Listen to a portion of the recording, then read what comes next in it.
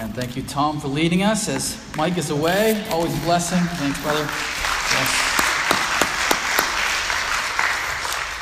And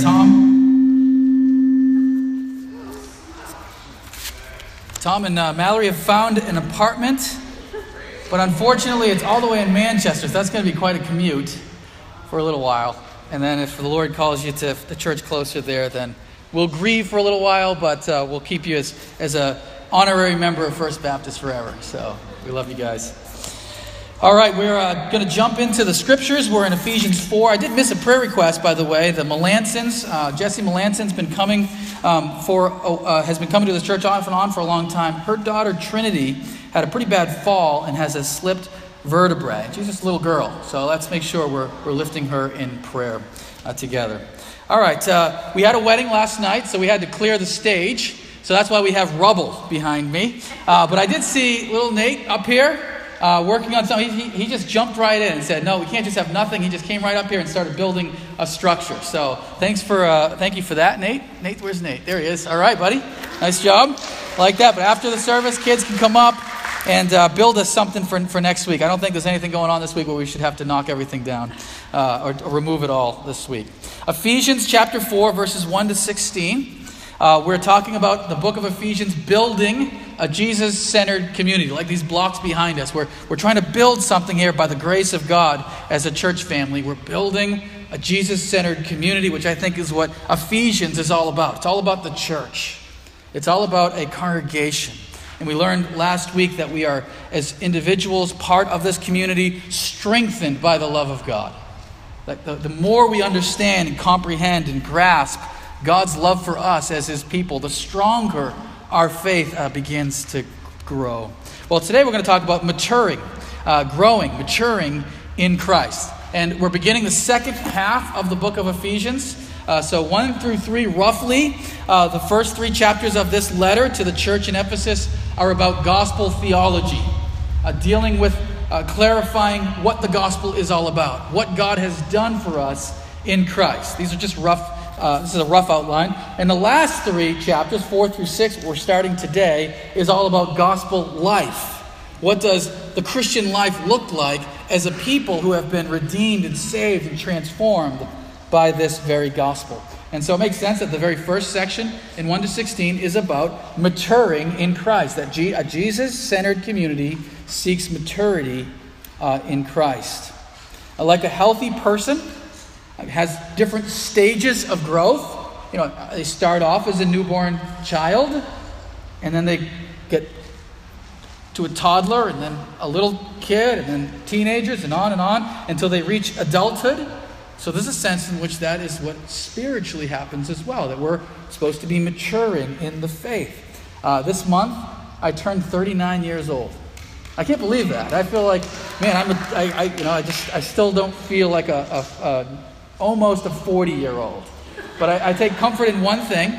Come next March, Jess will be in her 40s, and I'll be in my 30s, because she'll be just crossing the line. So I can say you're a 40-year-old and I'm still a 30-year-old. But there are different stages in life. Well, a Jesus-centered community should be a place of maturing and growing in Christ. Should never be a place that is stagnant. Which is what happens, I think, to a lot of local churches. They grow stagnant. They go years, perhaps, without a conversion. Somebody coming to know Jesus for the first time. Without baptisms. Without sending people on mission trips. Without people growing deeper in the faith. Instead, what he pictures here in Ephesians is a church that is growing and maturing in the faith. Chapter 4, verses 1 through 16. We'll have it on the screen as well. I, therefore, a prisoner for the Lord, urge you to walk in a manner worthy of the calling to which you have been called, with all humility and gentleness, with patience, bearing with one another in love, eager to maintain the unity of the Spirit in the bond of peace. There is one body and one Spirit, just as you were called to the one hope that belongs to your call, one Lord, one faith, one baptism, one God and Father of all, who is over all and through all and in all. But grace was given to each one of us according to the measure of Christ's gift. Therefore it says, when he ascended on high, he led a host of captives, and he gave gifts to men. And saying he ascended, what does it mean? But that he had also descended into the lower regions, the earth. He who descended is the one who also ascended far above all heavens, that he might fill all things. And he gave the apostles, the prophets, the evangelists, the shepherds and teachers to equip the saints for the work of ministry, for building up the body of Christ, until we all attain to the unity of the faith and of the knowledge of the Son of God, to mature manhood, to the measure of the stature of the fullness of Christ, so that we may no longer be children tossed to and fro by the waves and carried about by every wind of doctrine, by human cunning, by craftiness in deceitful schemes. Rather, speaking the truth in love, we are to grow up into every way, into him who is the head, into Christ, from whom the whole body, joined and held together by every joint with which it is equipped, when each part is working properly, makes the body grow so that it builds itself up in love. A Jesus-centered community is one that is maturing in the faith in the Lord Jesus. There's an outline in your bulletin, as always. If you'd like to look on, we're going to start with verses 1 through 6, that we mature in faith by pursuing unity.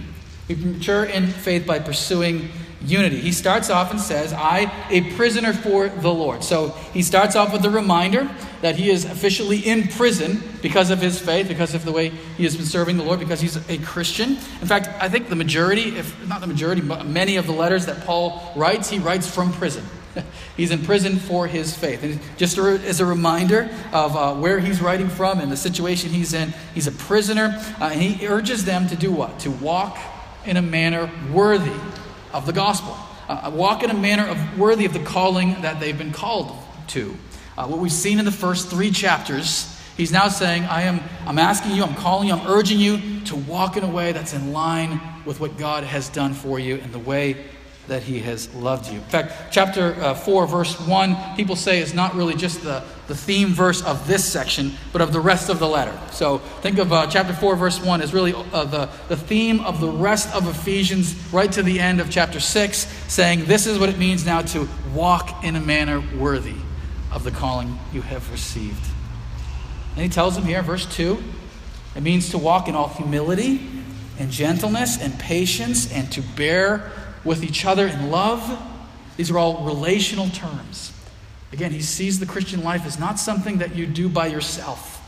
It's not something that you're just sort of out there, you're a Christian, you have belief in Jesus, and you go it alone. No, it's something you do with a church family, with a Jesus-centered community.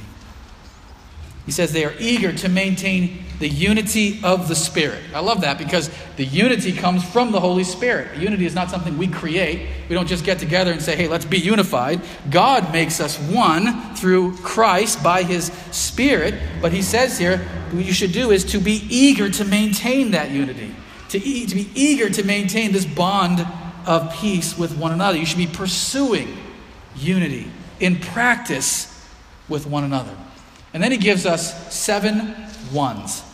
7 ones. And really, a lot of commentators have noted that you see the Trinity here. The first ones is you have one body. We are one body as Christians. One Spirit, one Holy Spirit, and one hope. All those relate, in a sense, to the Holy Spirit and to the work of the Holy Spirit. He's the one who makes the church one. He's the one who reminds us of the hope of our calling.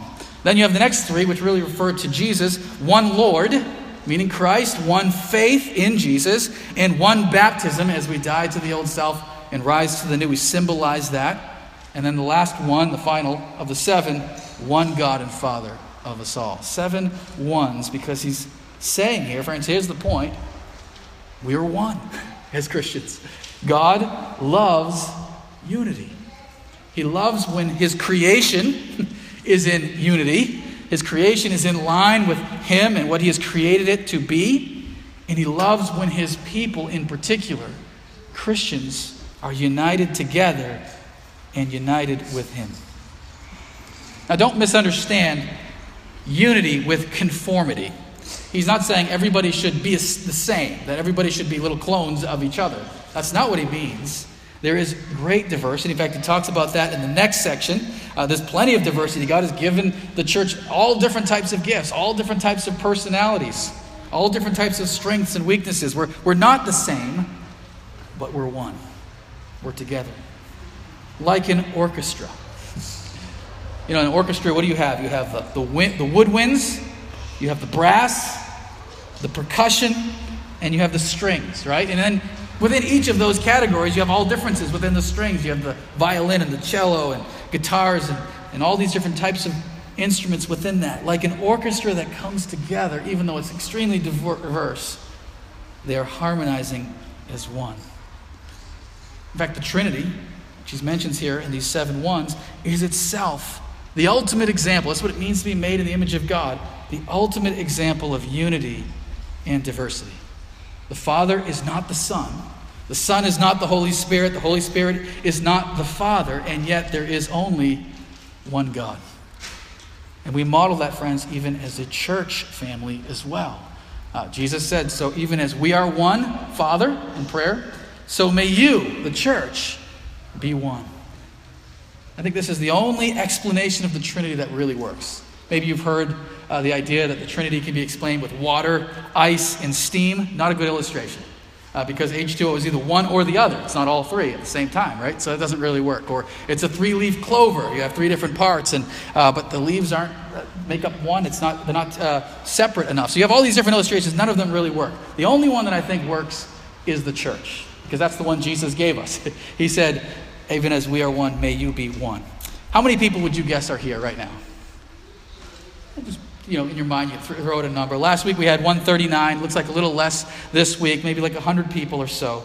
How many churches are here? Just one. Just one. We're diverse in our membership, but we're united as one. Maturity means pursuing unity together.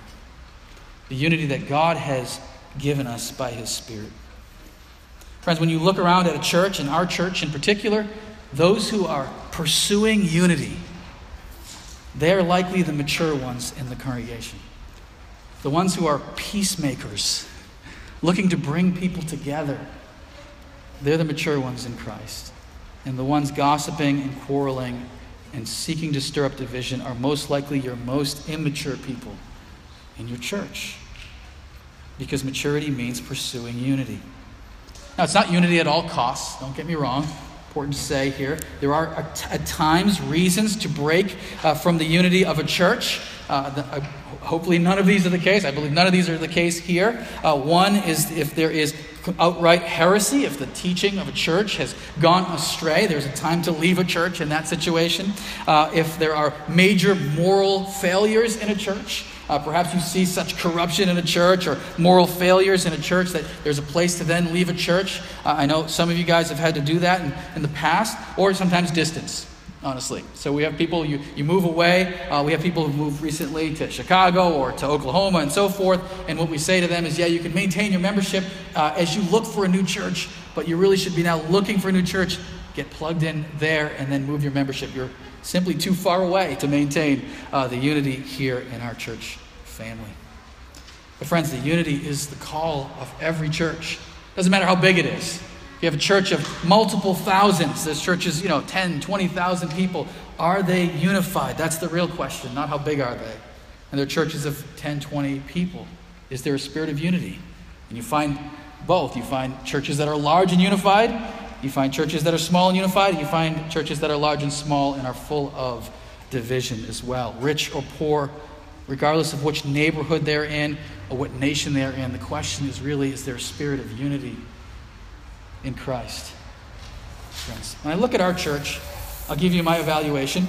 And I've said this before, some of this, but I feel like our church has come very far on this. I'm going to give you some specifics. I feel like we have grown in unity when it comes to music. I think there used to be more of a sense of discord about our worship, a demand for your own worship style, and a willing to fight tooth and nail to get your way. That's kind of gone away. Not everybody gets their way and gets their style, but there is a sense in which it's no longer an issue. We're joined together to worship. Criticism of leadership. I think, again, there's much more of a spirit of support for your elders here now. Before, there was always I felt like there was a sense of skepticism, of constant criticism instead of trust. I feel like that's changed here. I think our staff meetings, something you may not know, but our staff meetings have a spirit of unity that they didn't have before. I have to say, to be honest, I used to dread going to staff meetings here. And I was the one who called them and led them. But now there's a spirit of joy and unity in them. Our budget meetings, I feel like we're basically all on the same page. I think we all want to see more money given to missions. That's not a criticism. That's something that we all desire, and we hope we can get there. But when it comes to how we're spending our resources, I feel like there's a spirit of unity. And friends, I would just say our structure now is more simple and unified as a church. Our bylaws and constitution, our ministries are sort of all together. Almost all the ministries are under community groups now. They're all unified as one. And even our prayers, when I see them on Wednesday nights and so forth, tend to have a spirit of unity. So I think there's real, genuine growth in the area of pursuing unity and recognizing our oneness in Christ. Look where he goes in verses 7 to 13. We mature in faith by leaders equipping us. And this is what James Taylor just referred to, by leaders equipping us, verses 7 to 13. He writes, we mature here by having good leaders equip us. Grace is given to each Christian. I think it's very important. He starts off saying, grace has been given to each of us. So it's not just about the leaders. Every Christian has been given a certain grace, and the grace he's talking about here is a spiritual gift, a unique spiritual calling, a spiritual talent, ability, skill, however you want to define it, that God has given you to use for the church, to build others up in the faith. And he describes how Christ, as the King, ascended. I believe the reference here to ascending is a reference to the resurrection. Christ ascended from the dead, was raised up to heaven after he descended. And now, what is he talking about? Christ's descent into the lower regions. It says, the earth. You might have a translation that says the lower regions of the earth. And some have taken this to refer to a descent into hell. I don't think that's what he's referring to here. I think the most simple explanation is he's referring to the incarnation. That Christ, who is always the eternal Son of God, existed forever at the Father's right hand, but in the incarnation comes to dwell among us. And perhaps if a little step further than that, not just the incarnation, his descent into death itself, suffering and death on the cross. He descended and then was ultimately ascended as the ruling king over sickness and Satan and sin and death. But the point he's making here is, what does this reigning king, this triumphant king over death and over the descent, what does he do with his reign? What does he do with his ascension? He gives gifts. He doesn't receive gifts. He gives gifts out to his people. And what are those gifts? He refers here to specifically the gifts of leadership in the church, because he's going to make the point here that we are equipped by leaders. He talks about different leaders. First, we have apostles and prophets. I think what he's referring to there is offices that perhaps no longer exist today. There aren't any apostles around anymore today. I know some traditions do believe there are. I don't think that's what he's referring to. I think he's referring to those who knew the Lord Jesus in particular. So when we read the scriptures, that's the apostles and the prophets. We are equipped by them. Then he refers to evangelists, those who are giving a specific gift to go and share the gospel where it has not yet been known, to bring the gospel to people who don't know it.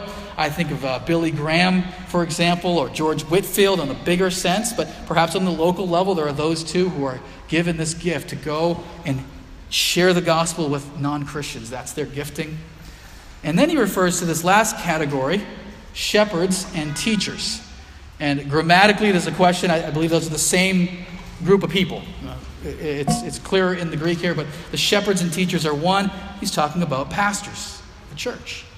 And what is the goal? What is the calling of a pastor? To equip the saints for the work of ministry. The goal is to build up the body, to see unity of faith, to see people grow in a knowledge of the Son, meaning Jesus, to grow to mature manhood, and to the full stature of Christ. But as we said, the work of ministry then is done by the body. A pastor equips people to do ministry. Ministry isn't done by the pastor alone. He is equipping people to do ministry to one another and to the community. The role of a pastor is not to do ministry in the place of a church, not as a sort of hired gun to do ministry, but to equip you to do ministry. I think that's the difference between a priest and a pastor, by the way.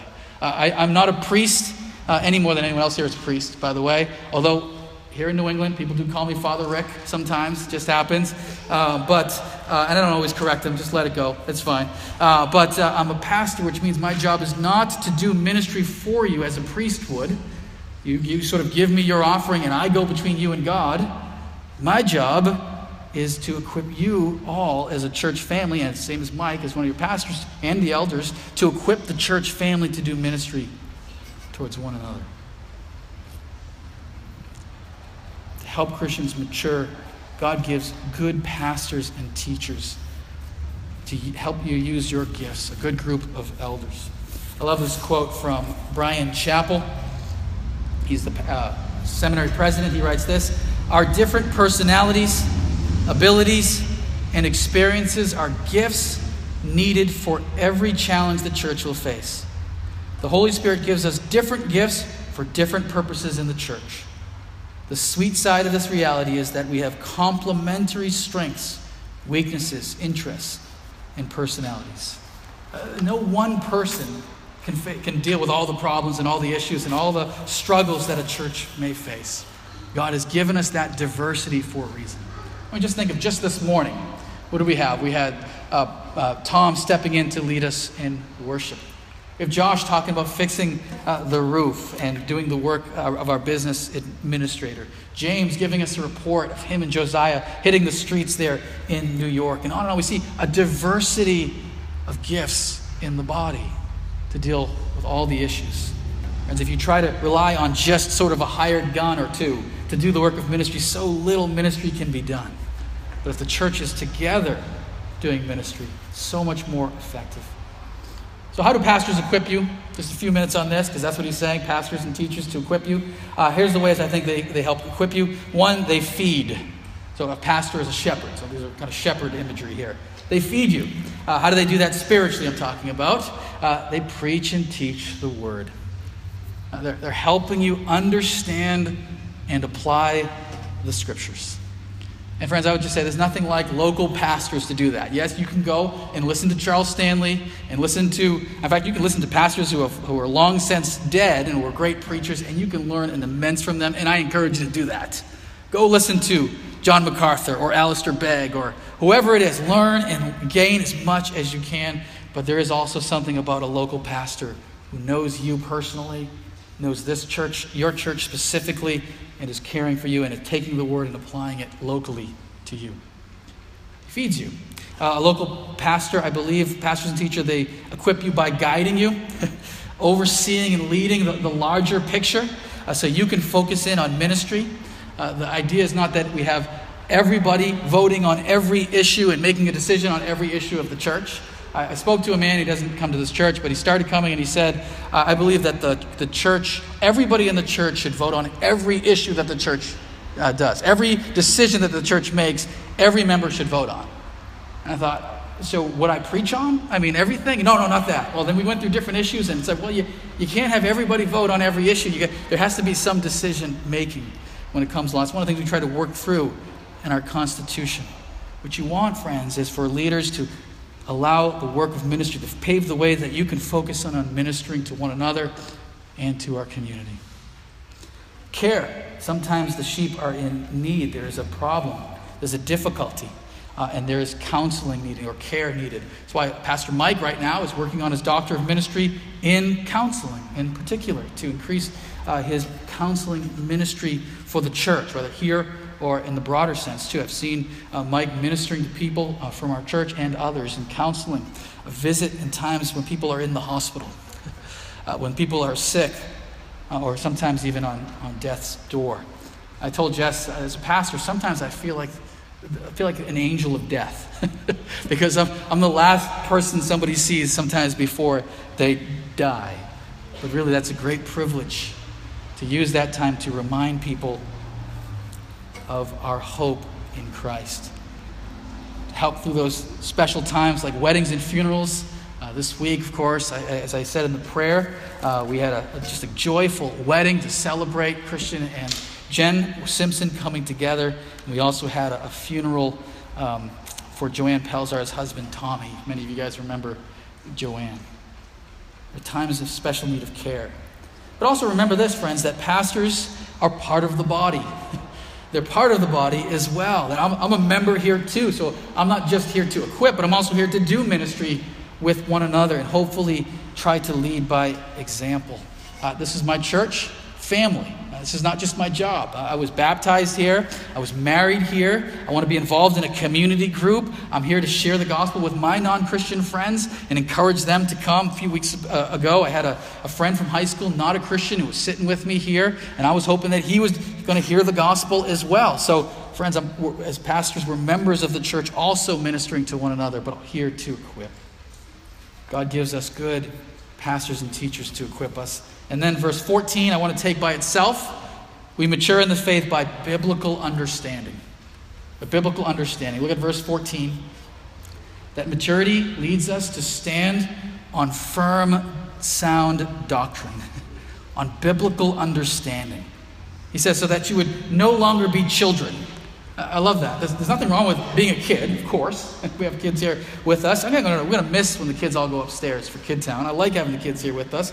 Nothing wrong with being a kid, but if you stay a child forever, something's wrong. For the rest of your life, something's wrong. Right? There's a time to grow up. If a kid is not growing properly, it's time to go see a doctor. It's time to say something is off here. Something needs to be treated. There's some intervention needed here. You don't want to stay a kid forever. Help is needed. And so it is, friends, with us spiritually. You don't want to stay a child forever. You should be growing. He describes there as being tossed by the waves, like a little toddler playing in the undertow, right? That's dangerous. They should be eventually growing up and be able to swim in deeper waters or blown by the wind, unable to stand like a reed that isn't strong enough to withhold the winds. He says, because there is an enemy. There's human cunning. There's craftiness in deceitful schemes. There is false teaching and heresy. It's been that way for 2,000 years. It doesn't look like it's going to stop until Christ returns. There will always be false teaching out there. And the goal here is for the church to be mature, to be able to handle false teaching. I'll just give you some examples of other views that are out there. First of all, there are other religions. Now, obviously, I think we should learn about other religions. I think we should be humble about it. But are you firm in your own faith? Do you know what you yourself believe in your Christian faith? Are you blown back and forth like by the wind, or by every wave of teaching? Then there are obvious cults. So cults are those who claim to be within the Christian faith but are not. You have, of course, the Jehovah's Witnesses and Mormons. But then there are less obvious false teaching. There's what's called the prosperity gospel. It's all about that. Your faith is all about gaining riches and health and prosperity in this world.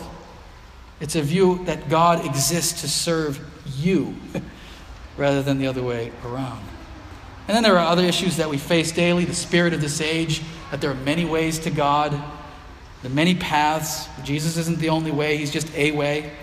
That it doesn't really matter what you believe as long as you believe in something. That something may be true for you and it's not true for me. These are all just sort of the spirit of this age. Is your faith strong enough to handle the various winds and waves of teaching? Friends, we should be maturing towards a biblical understanding. Here's a simple test. Would you say that you know the Bible better now than you did a year ago? Very easy question. Do you understand the word better? Now, again, it's not simply about knowledge. Knowledge isn't everything, but it's a place to start. Do you know the scriptures more now than you did before? And just as a brief overview of scripture, just take just 1 minute here. Do you know that the Bible was written 2,000 years ago? The last book of the Bible was written about 2,000 years ago. That the Bible was written over hundreds of years. by various authors, that it's made up of 2 testaments. And some of you guys are saying, of course I know this. Trust me, there are folks here, I'm sure, who don't know this. There are 2 testaments. There's the Old Testament and there is the New Testament. And the thing that divides them is Jesus. When Jesus himself was born, that starts the New Testament.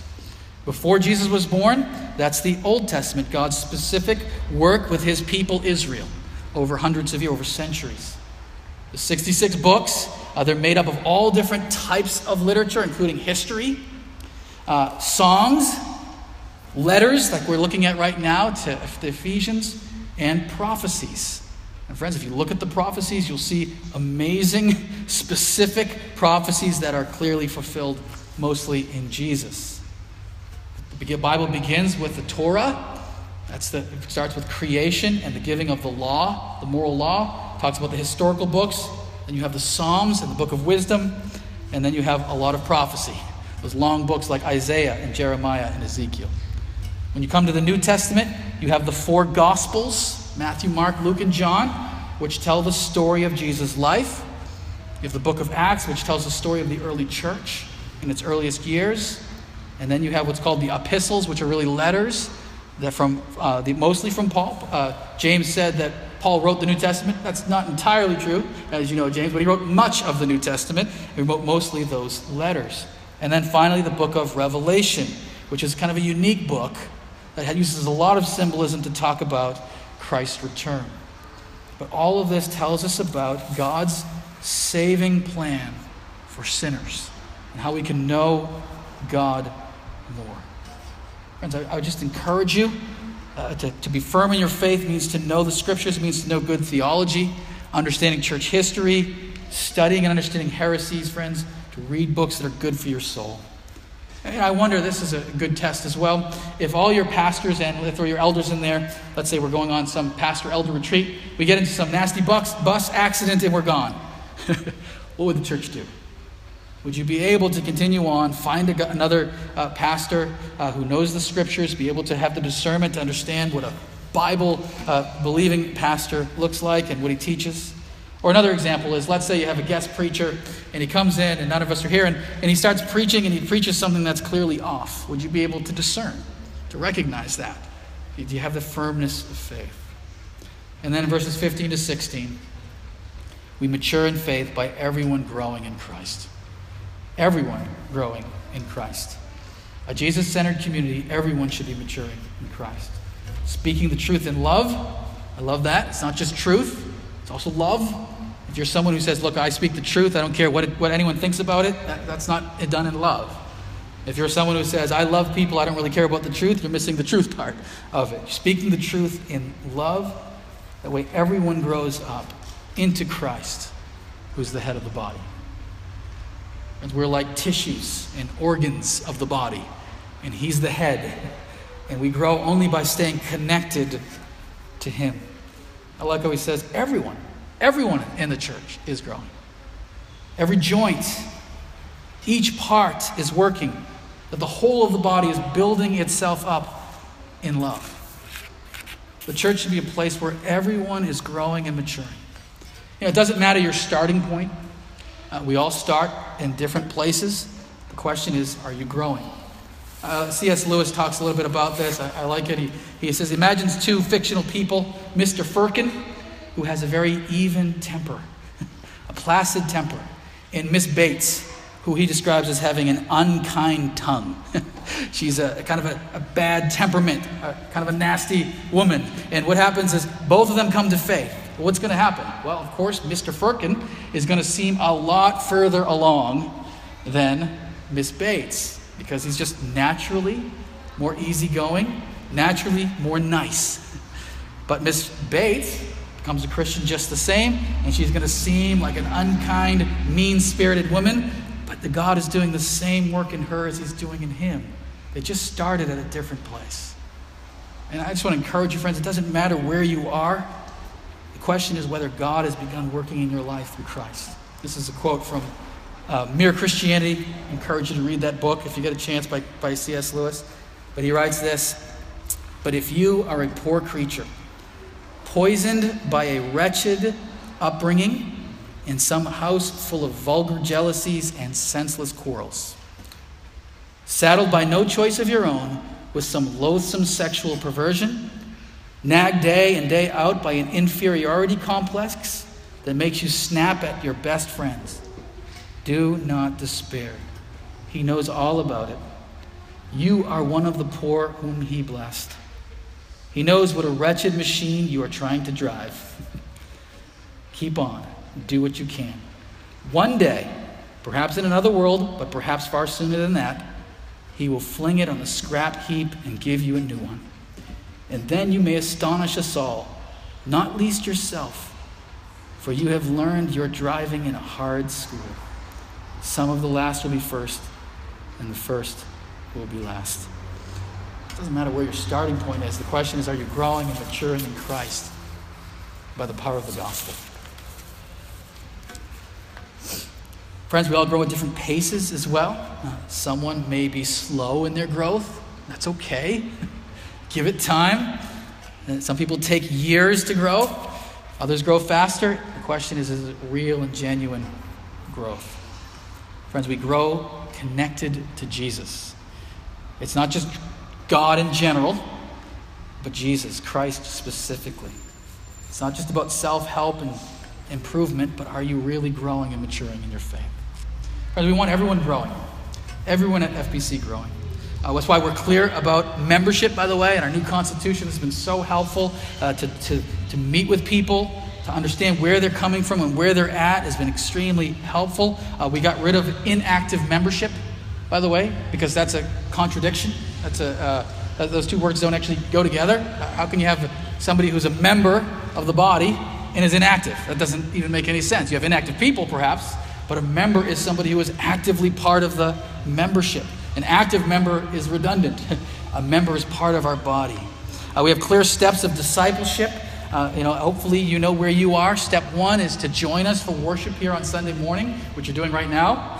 Step 2 is to consider membership. That's for us to know where you're at, to get baptized. If you haven't been baptized, you attend the membership class and sort of gives us a sense of who you are. Step 3 is to get involved in a community group. So important. That's a place where you're going to grow deeper in relationship with other people. And step 4 is to then find the ministry that God has called you to be actively doing ministry daily. Friends, that's also why we have ministry for all ages. That's our goal. We have nursery for the little kids, and we take that very seriously, ministering to the youngest, Kid Town, all the way up to, of course, our widows, who, again, I say our widows fellowship has got to be one of the, I see more laughter and joy coming from that group than almost any other group. So we want to minister to everyone at every stage in life, all growing in Christ. Friends, if you're not growing, maybe you're saying, well, it's the church's fault. And maybe it is. Maybe we missed you somehow. Maybe it's your fault. Maybe you didn't jump in. It doesn't matter. Either way, let's get you growing. Let's get involved so that the whole church is maturing, every tissue and every ligament. Jesus-centered community seeks maturity and faith. We mature by pursuing unity. We are one. We mature by good leaders equipping us. That's why God raises up pastors and elders. And we mature by everyone growing connected to Jesus. Well, friends, when you think about where do people grow most naturally? When you think of kids in particular, where do they grow? In a family. Right? That's where kids grow, hopefully. They're growing up in a family. Well, friends, that's what we are called to be as a church. A spiritual family. This is my family. I've heard it said before that people think that God uses the family as an illustration of the church. But it's actually the other way around. The church is the true family that God has created. And we see that modeled and echoed in our own families. We are a family, brothers and sisters in Christ, with one God and Father of us all. Friends, may we as a Jesus-centered community be maturing together. Pray with me. Father, thank you so much for your word, and thank you so much for this church family. I know some here have been here for a long time, and some are new to this body. Some are visiting. But Lord, we're grateful, so grateful for what you're doing here and among churches all over the world. as a people connected to Jesus. Lord, I pray that we would continue to pursue unity, Lord. I thank you so much that we can see tangibly a move towards greater unity together. I pray you'd help us to continue to mature as a family. I pray, Father, that every joint and ligament in this body would be growing. Lord, you have a way of reaching us where we're at. As we said, everyone has different starting points and people grow at different paces. But no one would be left out. That all of us, from our kids to our adults, everyone, male and female, would be maturing in our faith in the Lord Jesus as a Jesus-centered community. We ask this in Christ's name. Amen.